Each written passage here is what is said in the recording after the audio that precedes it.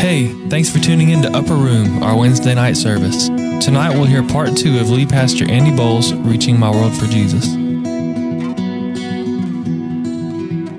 Jesus from Genesis 1 and before is known as the Lamb that was slain from the foundation of the world. In Revelation chapter 22, in the very last word contained in the Bible, He is the conqueror of all conquerors. He is the one who has kicked death in the mouth, and He has defeated our sin through the resurrection of His tomb, and He is the one who proclaims, I am alive and alive forevermore, and I am coming again. And this very goodness of this good gospel that has saved us is good enough to get to everybody in the world, right?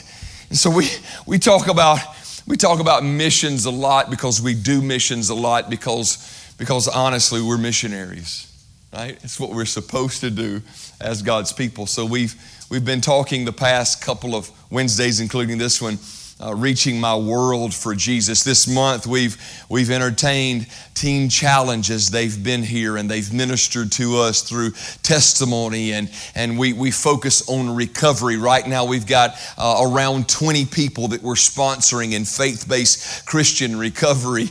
We've been able, amen, we've been able to launch the Peace House and focus on recovery. And guys, we're going to continue to do the work of recovery. We are a church plant that is planting church plants. Not only have we become the sending church for Church at the Ark in Philadelphia, Mississippi, we believe and trust that God is going to use us as a church plant to multiply and have other church plants come from this church through its leadership and its membership and those who are called and partner together with other church plants around, not just locally, but around the world. We heard a testimony this past Sunday from Brother Michael about jail ministry, and it is our heartbeat as God's people to go into the jails and prisons with the good news of the gospel of Jesus Christ and freely proclaim that even though you may be behind bars physically, you don't have to be behind bars spiritually, right? You may be wearing some chains physically. You don't have to wear those chains spiritually. Jesus Christ can set you free. I enjoyed saying the other day to a man who had spent a lot of time in incarceration, and I told him this. I said, Jesus said in John chapter 8, verse 32 and 36, that you shall know the truth, and the truth shall make you free. And then verse 36, he says, and if the Son makes you free, you shall be free indeed. And you guys know what that word indeed means, right? It means for real, for real. For real, for real. And so Jesus can set the captive free. That's exactly what He has come to do. And He will come to those who are captivated now by their sin and set them free. This coming up Sunday, we've got Brother Richie Womack, who was a lead elder for us in the earlier stages of our ministry and a training elder for us that trained our initial core of elders and has left an impact on us through that ministry. And Richie Womack has a missions ministry called 110 Vision in Hoto ministry, to where they minister to orphans in Kenya and in Peru, and they plant churches in those areas. And he's going to be here this Sunday, and he's going to talk to us about world missions. And then we're going to talk about some local missions the very last Sunday of the month with Troy Nettles about Gideon ministry through getting out God's Word freely into the hands of those who are not able to have a copy of God's Word, but then also talk about what's called the Forest Aid Fund, which is something that we as a church partner in together with other local churches to help people who are transient have a place to stay for a night and get a meal. And there are people who are a part of this church who have recently jumped on board with that, and we'll talk about some of that later on. Next Wednesday, guess what next Wednesday is? October the 27th. That's the last Wednesday of the month of October, and that is our Missions Fest. And there's going to be a lot of fun stuff happening. This room's going to be full of tables and ministry vendors, if you want to call it that. There's going to be opportunities for you guys to sign up for different things, whether it's a part of Embrace Ministries through ministry teams, or it might be with other ministries that we partner together with. And you can say, you know what, I love that. I'm called to that. I feel a heartbeat of that. Let me see what I can do to help with that ministry or with that mission. And we're not going to leave out the kids either, because this is Candy Month. right? And so everybody likes some candy. And so we're going to make sure that we have a trunk or treat kind of situation for the kids, and the youth are going to be involved in that. And just a lot of good stuff happening, right? And so last Wednesday, we talked about reaching my world for Jesus, and my, in parentheses, right, my world. I can't be everywhere in the world. There's certain parts of the world I'll never go because I'm just one person. Fact of the matter is, I may not have the resources or finances to get there, may not feel the calling or leading to get there. I don't have the time. I don't expect to be here 100,000 years to be able to go everywhere and talk to every single individual in the world. But my world includes those to whom God has given me responsibility with and of, and those that my life can touch in their life. And so my world can mean a lot of different things. As a matter of fact, every person in this room defines that statement differently depending on the people that are involved in your life. My world is different than your world because the people in my life can be different than the people in your life. Sometimes they blend through. Obviously, we're a church family, and it will do that, but there's other people in my life and my family, just like there is in your life and in your family. And so last Wednesday, we looked in Deuteronomy chapter 6, verse 1 through 12, and we talked about reaching my family for Jesus. You guys remember the back scratcher illustration. Brilliant illustration, by the way, right? Off the chain, good stuff. Because a back scratcher, the reason you have a back scratcher is because there's a place close to you that's hard to reach. And so you need a back scratcher to be able to reach that hard to reach place. It's close, you can't get it. Just like your family, it's real close, but so hard to reach. How many of you guys have family members who are far away from Christ and they've not trusted in Jesus to be their Lord and Savior? I would say probably all of us have family members who have never fully surrendered their lives to Jesus. And so last week we talked about, as we looked through Deuteronomy chapter 6, family first in this effort of reaching my world for Jesus. And we talked about leaning into those that you live with, leading those that you love, learning unforgettable lessons together, laboring to maintain the good gift. And so I want to encourage you that if you're one of those people who are super ambitious for Jesus and desire to share the good news of God through an honest testimony or a witness. By the way, let me say this. There was years ago a poll put out by George Barna, which is a research firm to put all these statistics together. They're a Christian group, and they said, let's find out how many evangelical Christians in the world love to share their faith. And they were really hoping for this staggering statistic, 100%, 95%, 90%, and they did actually get 94%. But not in the positive side, in the negative side. And it was known by the George Barna Research Center that 94% of people who consider themselves to be Christian never have shared their faith with any human being. It means 6% of Christianity is actually actively looking for the lost sheep to try to bring them to Jesus. You know what I've learned in 7 years with this group of people? I would dare say that it's probably 99.9% of this crew that is sharing our faith, right?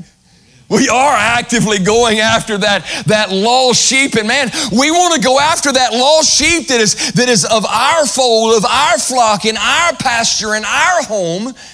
But also tonight we're going to take another look in another angle and talk about that sheep that is our neighbor. We want to reach our world for Jesus. We want to reach our family for Jesus, but we want to also reach our neighbor for Jesus. If you got your Bible, flip over to a very familiar passage of Scripture with me in Luke chapter 10, and you're going to recognize this passage real quick when you get there. Luke chapter 10, and we're going to start in verse 25. Luke chapter 10 is Matthew, Mark, Luke, the third book of the New Testament.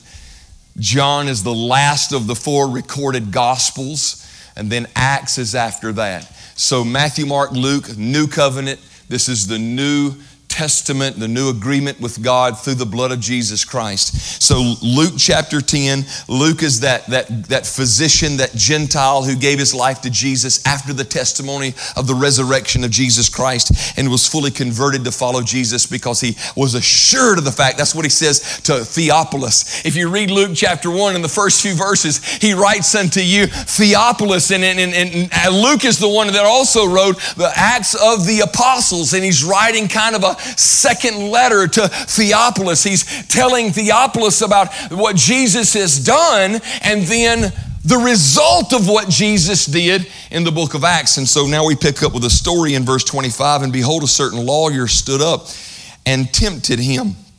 By the way, the him is Jesus, okay? It's just a very comical thing right here. Saying, Master, what should I do to inherit eternal life? Then he, Jesus, said unto him, the lawyer, what is written in the law? How readest thou? And he answering said, the lawyer says to Jesus, amen, sister. Thou shalt love the Lord thy God with all of thy heart and with all of thy soul and with all of thy strength and with all of thy mind, and thy neighbor as thyself. Hold on now. And he, Jesus, said unto him, the lawyer, thou hast answered right. This do and thou shalt live. Now, I don't have a whole lot of time. This could be a series of messages. But I want you to understand, Jesus is using a lot of stuff right here in helping this person get to the place, first of all, not necessarily to be saved, ultimately, yes, to be saved, but to the place to where this person sees the need for themselves to be saved. This is the deal, guys.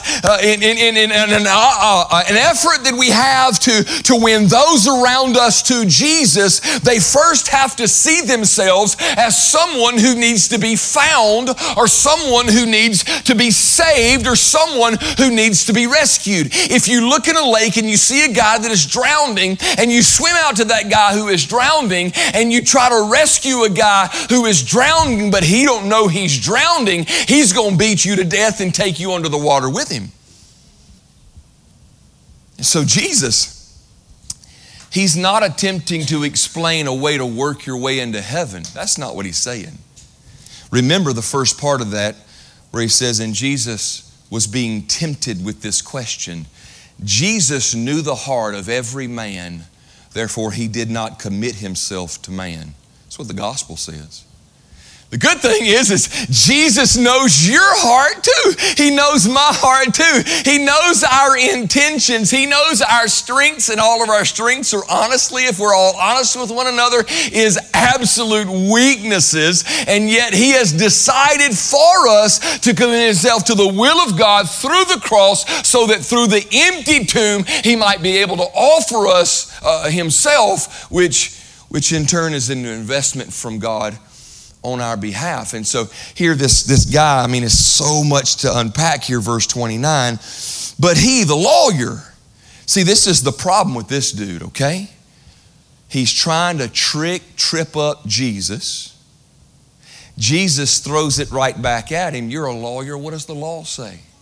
I know what the law says. Now, by the way, when we're talking about a lawyer here, we're not talking about a guy that you're going to go to the government court and you need a representative from somebody you pay and they stand and know the books of the governmental law. This is a lawyer who knows the law of God, the Old Covenant, the Old Testament. We're in the beginning of the New Covenant of the New Testament. They're still operating by the standard, the spiritual standard of the Old Testament.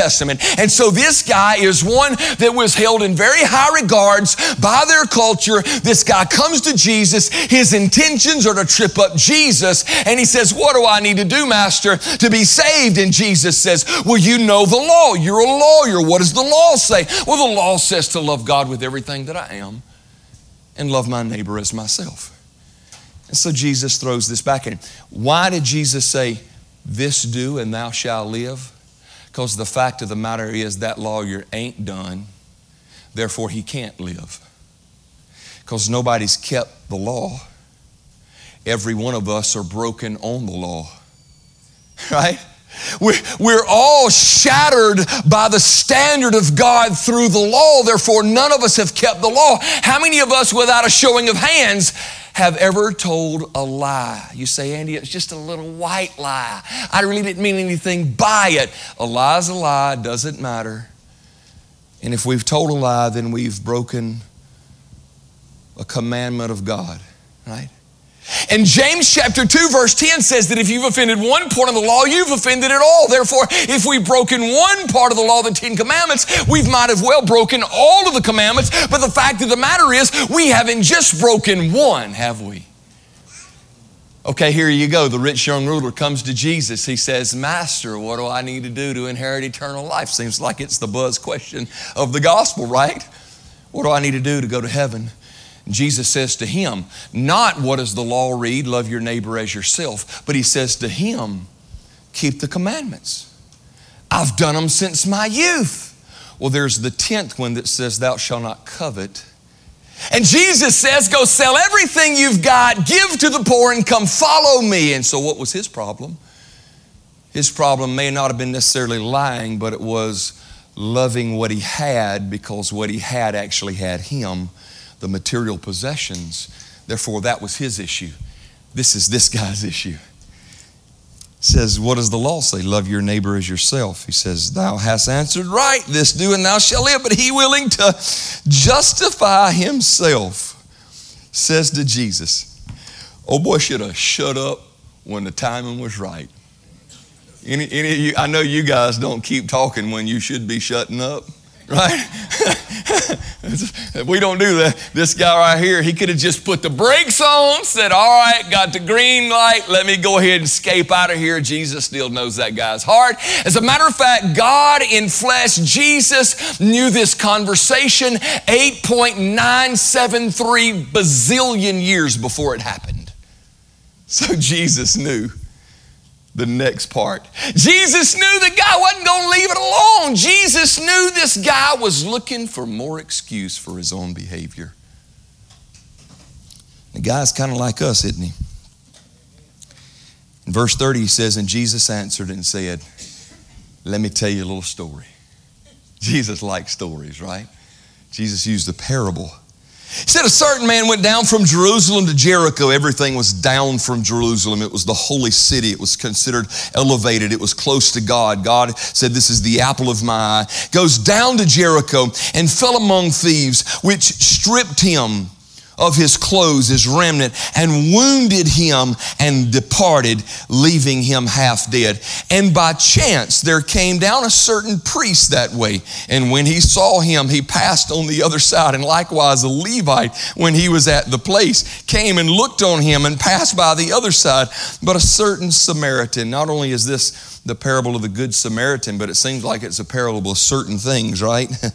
You see, there was by chance this certain priest and this certain Levite. Now this certain Samaritan, as it were, these certain thieves. And as he journeyed, came there where he was, and he saw him and had compassion on him, and went to him and bound up his wounds, pouring in oil and wine, and set him on his own beast, and brought him to an inn and took care of him. And on the morrow, the next day, when he departed, he took out 2 pence. By the way, that's 2 days' wages, 2 work days' money, and gave to the host, the innkeeper, and said unto him, take care of him, and whatsoever thou spendest more, when I come again, I will repay thee. Which now of these 3 thinkest thou was neighbor unto him that fell among the thieves? Jesus tells the story, and now he asks the question.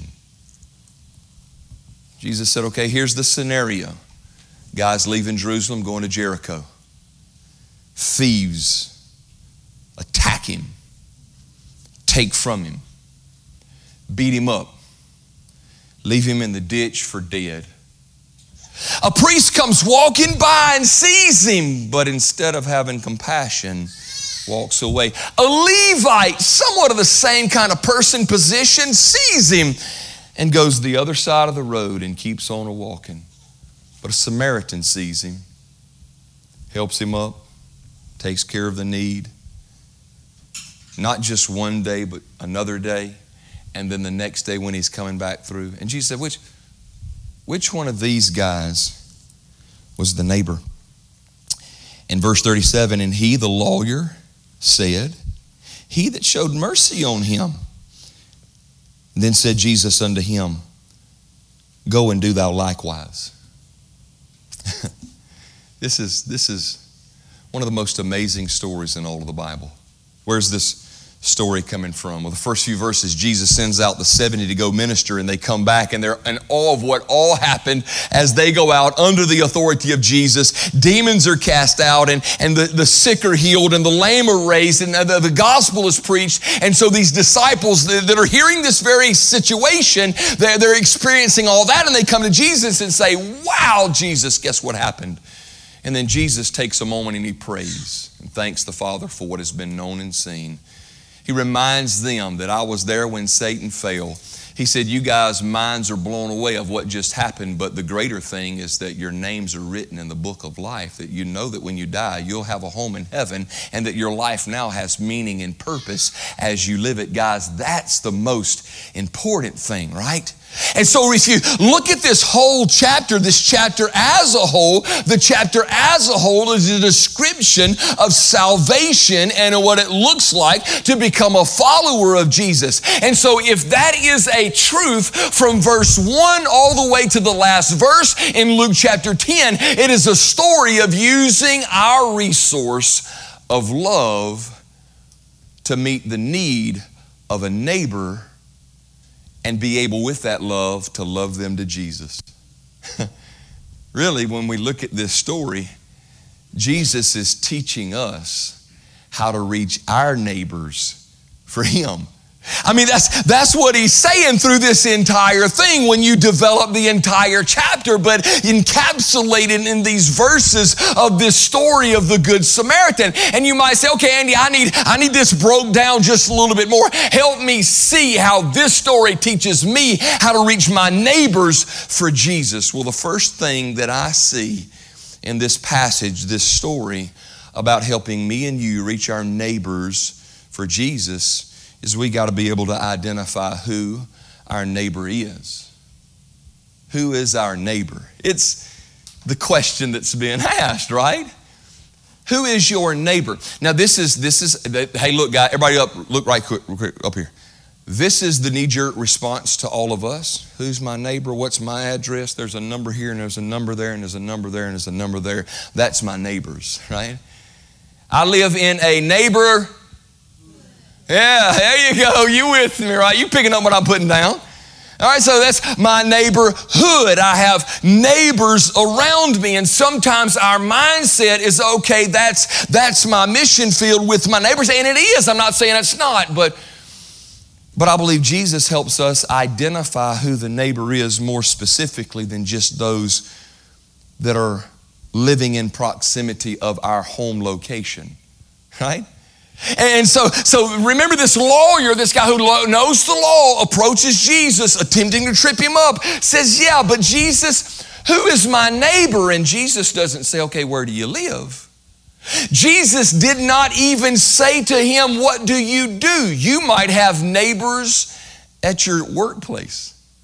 The guy that's down the hall, or the person across the cubicle, or the guy on the other side of the assembly line, or this person on that side of the plant, or this guy that's at that work job, or the fellow that I pick up every morning to ride with me to work. And those can be considered neighbors. I'm not necessarily saying they're not, but in this parable, in this story, in the way in which we are thinking about reaching our neighbors, who is our neighbor? Identifying our neighbor is identifying someone and someone who has a need. Jesus says to the lawyer, where you live? No. Jesus says to the lawyer, where do you work? No. Jesus says to the lawyer, where do you play? What's your social activities? No, he doesn't do that. But this is what Jesus says. When is the last time you saw a need? What was the face of that need? Jesus said, when God said hundreds of years before, And that lawyer, when he was a 13-year-old boy in bar mitzvah, quoted the first 5 books of the Old Testament, Genesis through Deuteronomy, quoting that passage of Scripture in Deuteronomy chapter 6. We just talked about it last week and said we're to love the Lord our God with all our heart, soul, mind, and strength, and to love our neighbor as ourselves. God was planting something in the heart of that Jewish boy. God's planting something in the heart of every follower of Jesus here with this truth about that neighbor that's the person of that need that you can reach, that you can share, and that you can speak to. This guy says, wanting to justify himself. This is what we do a lot of times. You know who your neighbor is. You know what that need is. You see that face. You recognize that need. But sometimes we make the excuse, right? Love the Lord my God with all my heart, soul, mind, and strength. Love my neighbor as myself. Who's my neighbor? Is the person with need. There's a lot of people with need, right? How many people in this room have any kind of need? I'll throw both of them up quick. I got all sorts of needs, ones you know about and ones you don't know about, right? All of us have some kind of need. What is the issue with identifying who our neighbor is, noticing the need, sometimes is overlooked by some excuse we give not to meet the need. He willing to justify himself. He willing to make the excuse. This is the way the excuse fleshes itself out with us. I ain't the preacher. What am I supposed to say? I don't have the money. Who can afford that? I don't have the time. Don't this guy know I'm busy? Right? And so all of these excuses surface up in our life, not necessarily in his life. I mean, he had the excuses, willing to justify himself. Who is my neighbor? Your neighbor is that person with need. Go and do likewise. Don't overlook. Now, I've been praying, God, as I bring this point to the people that you have chosen to be here tonight through this rain to get here. How many of y'all got wet getting into the building? Hey, you overcome a challenge. Hallelujah. Right? And so you're here tonight because God brought you here tonight. And I've been praying and I've been saying, God, as I speak about this point, let them see a face in their mind. Let them hear a name in their mind. Let them remember. May have been a day or two ago. May have been an hour ago. May have been a year ago. May have been 10 years ago. But identify who your neighbor is. Who is your neighbor?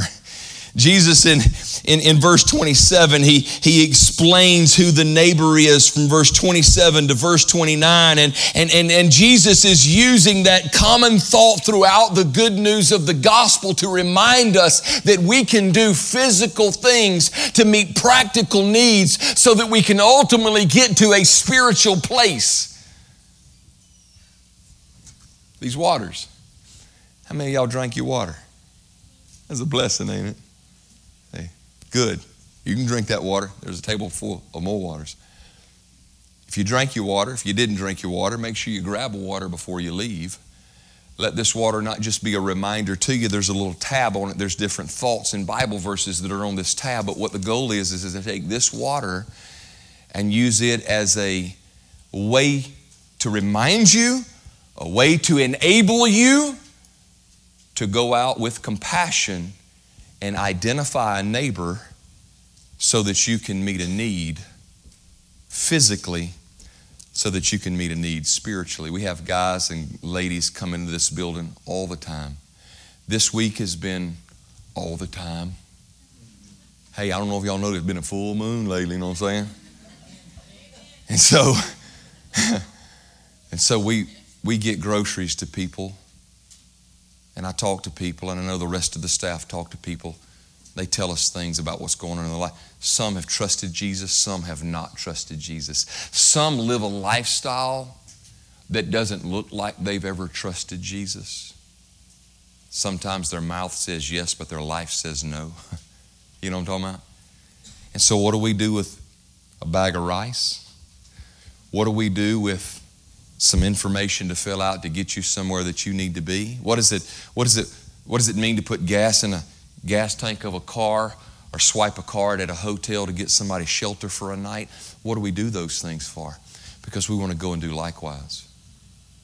Because we want to identify our neighbor. This guy who's traveling from Georgia to here is not my neighbor. He's living in Georgia as far as what we think neighborhood is, but no, he is my neighbor because he's come to me because he's got a need and we can help meet that need. And so for the first thought then is to identify your neighbor. But the second thought Jesus is teaching us on how to reach our neighbors for him is discover who you are.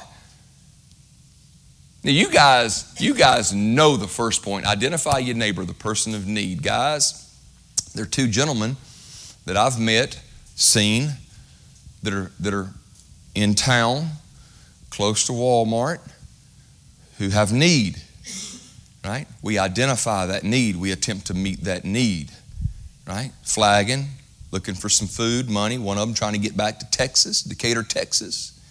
Want to meet that guy's need, right? It's easy to see a need because you can see it and forget about it if you don't have compassion. You can see it and not want to recognize it or do anything about it or make excuses so you're not responsible for it. At least in your mind, you're still responsible for it. But this is the tough part right here. Discover who you are. There are 4 different sets of characters in this parable. Okay, there's the man that is coming down from Jerusalem to Jericho, and he ain't doing nothing but minding his business, making his way, point A to point B. He's got business on his mind, right? And he's going. And then there's another group, the thieves, that are in ambush. They see him. They attack him. They beat him up. They leave him for half dead after taking his stuff. They're cruel. Their only objective is to beat up. Beat up. Get what I want, take what I want, beat him up and leave him for half dead. And then there is a priest. Now this is crazy how Jesus does this. He talks about a priest. A priest is more about the duty than it is the person. I want you to hold on for that thought just a minute. It's more about what to do than who they are. And so this priest has certain obligations that he has signed up to do. Not just what he needs to do in the temple, but how he is supposed to live his life. One of the things he's supposed to do is to abstain from touching things that are dead. So he's making his way and he sees this dude in a ditch, half dead. Right? He bounces his eyes, covers his heart, ignores the situation. This guy is in my world. He is my neighbor, but I don't have time and I can't get my hands dirty with his life. His problems are his problems. Everybody's got problems. He just needs to know how to deal with his problems.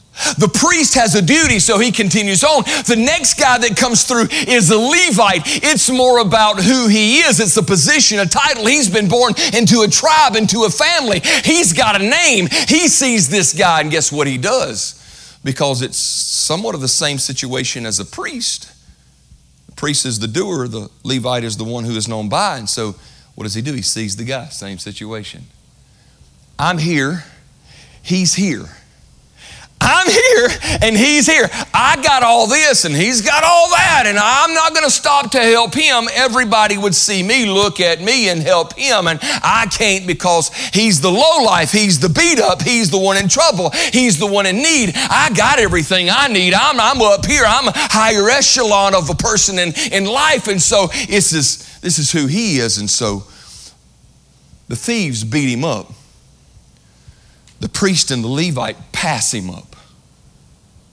And then there is the Good Samaritan. I cannot explain to you how much this shocks the ears of this Jewish lawyer when Jesus says, this Good Samaritan, a certain Samaritan comes.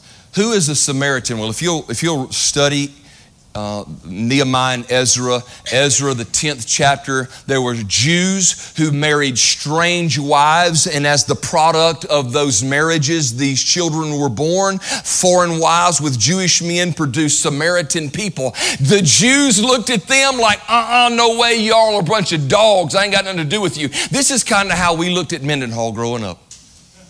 Go Trojans. So, it's kind of how we look at Auburn today. I hate Auburn, right?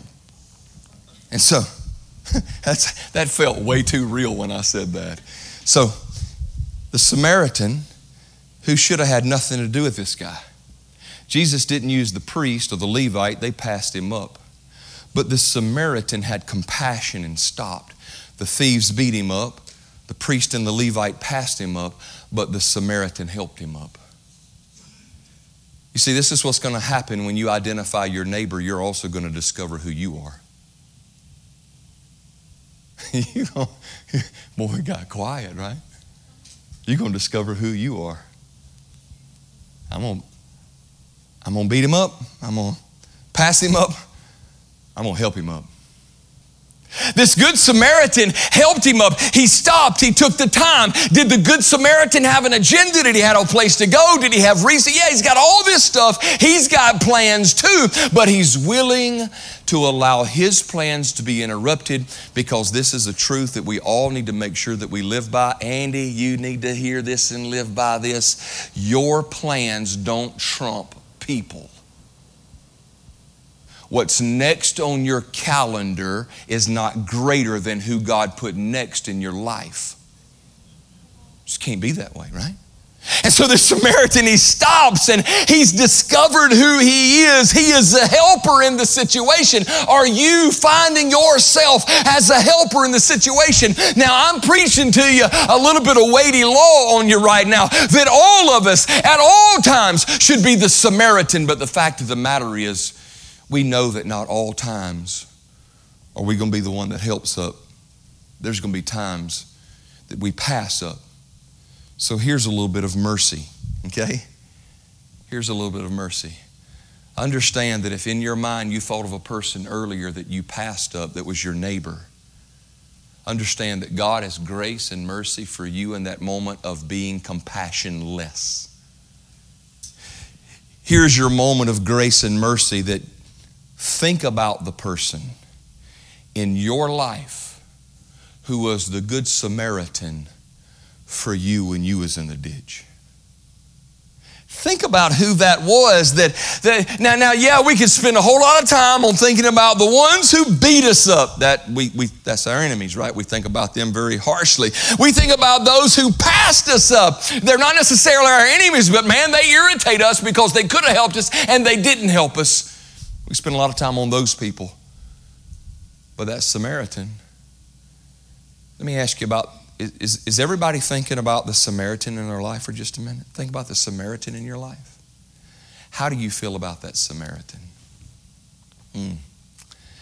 Man, I think about the Samaritan in my life. She was a 91-year-old grandmama that we put in the ground about a month and a half ago, who prayed for a nasty, stinky little rebellious boy that lived an hour north of her in a poor home in McGee with a house that was way too crowded for too many kids. And yet she prayed for me. She beat heaven's door so that I would come to know Jesus. I think about that preacher who didn't have to take the time to listen to this little scrawny boy's athletic attempts, but loved me enough to do it and then tell me his own stories and spend that time with me. Even though I knew I was going back home to a house of an alcoholic and did not know what to expect in that moment. House was in disarray, other families rebellious, and yet a good Samaritan spoke to me. I think about those good Samaritans, and I'm going to tell you what it makes me want to do. It makes me want to be one of compassion, and it makes me want to be able to discover who I am, and I want that I am in me to be the good Samaritan for the person who's next in my life. Identify who your neighbor is. Discover who you are. But then the last thing Jesus does in teaching us how to reach our neighbors for Him is we got to get to the bottom of our willingness. The fact of the matter is every human being other than Jesus who has lived on this planet has only scratched the surface of our willingness. And you say, Andy, you don't know what I've done. You don't know what I've given up. You don't know how far I have gone. I do not know all of that, but I do know human beings. And I do know how reserved we can be with our surrender. And I do know how we can try to, as much as we don't think we do, have a little plan B to the side. Right? But God, if that doesn't work out. And so very few ever sees the get to the bottom of your will. It's a challenge for you. It's a challenge for me. It's a challenge for us for the rest of our life. And this is the deal. Because we scratch the surface and very rarely go any deeper than that, understand that we who are found in Christ Jesus, when we think about the bottom of our willingness, the bottom is unfindable. Why? Because when we're found in Christ, there is no bottom to His willingness. There's no breadth, no depth, nor height. His ways are unsearchable. You can't get to the bottom of His willingness. And so we got to get to the bottom of our willingness. And the thing is a lot of times we're the ones that put a false bottom and we think we've got to the bottom. And I'm just going to be honest with you. I've been dealing with some things, ministry-wise, and there's been a couple of times I thought this is the bottom. It wasn't the bottom of my willingness, it was the bottom of my patience. I know y'all don't know nothing about that. And so what is Jesus teaching us here? Look in verse 34, and we're going to wrap this up. And he went to him, and he bound up his wounds. He did that. He went to him. Compassionately went to him, bound his wounds up. Who knows what latex gloves are? Huh? Who knows what them big yellow rubber gloves are you clean toilets with? They ain't having then. Neither one of them, right? This man goes, I'm quite sure, this is a parable, a story, but back in that day, barehanded, bound up his wounds, touched his blood, poured on the oil and the wine for medicinal purposes, and set him on his own beast, his animal. In the mindset of the Jews, it was probably a donkey or something, and brought him to an end, and he took care of him. And on the morrow when he departed, took out 2 days' wages. By the sweat of your brow you will receive fruit from the ground. This guy's worked for this, and now he is giving this up to a man who probably, at least in the story, cannot respond to him because he's half dead. And he gave to the host and said to him, take care of him, and whatever you spend more when I come again, I'm coming back, I will repay thee.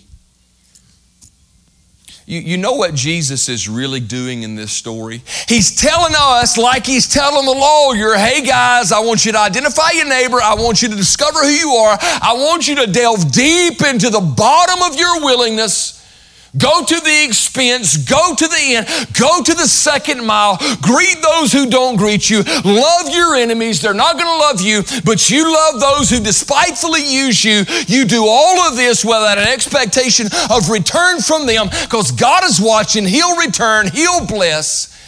He's telling us all this, and this is how we can reach our neighbor. But take a step out of this for just a moment and look back in that. And when you see that a certain Samaritan saw that guy in the ditch, that certain Samaritan is Jesus. And I think Jesus, among everything else, is telling the story of him with the lawyer. Jesus is like, man, you're coming down from Jerusalem. You're leaving the place that God wants for you. And you're going to a place of history and regret.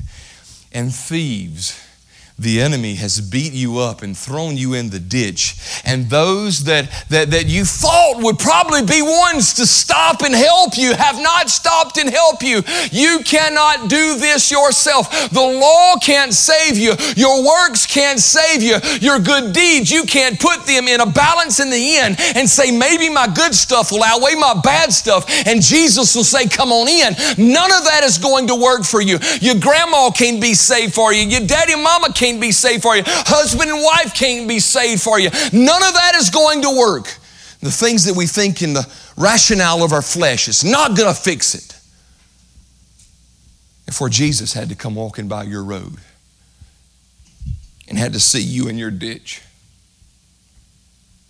and with compassion be moved over you and pick you up and bind your wounds and pour in His oil and His wine and put you on His beast and take you to a place you couldn't get by yourself and make provisions for you, not just in the moment, but for the future, and pay for it all out of Himself, and then say, I'm going to come back. It's going to be okay. I'm going to leave him here for a little while. He's going to get well. Take care of him with these resources. But I'm coming back. You see, I think we take up the example of Jesus in the Good Samaritan to where we go the second mile. We keep digging toward the bottom of our willingness. And when we think we've done everything we can, we dig a little bit more in that willingness. For the sake of one person surrendering their life to Jesus.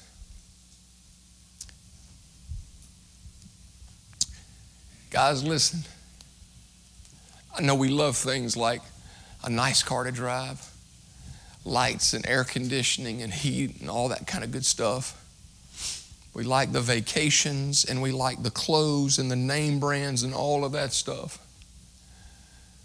None of that compares to a soul being rescued from the depths of hell.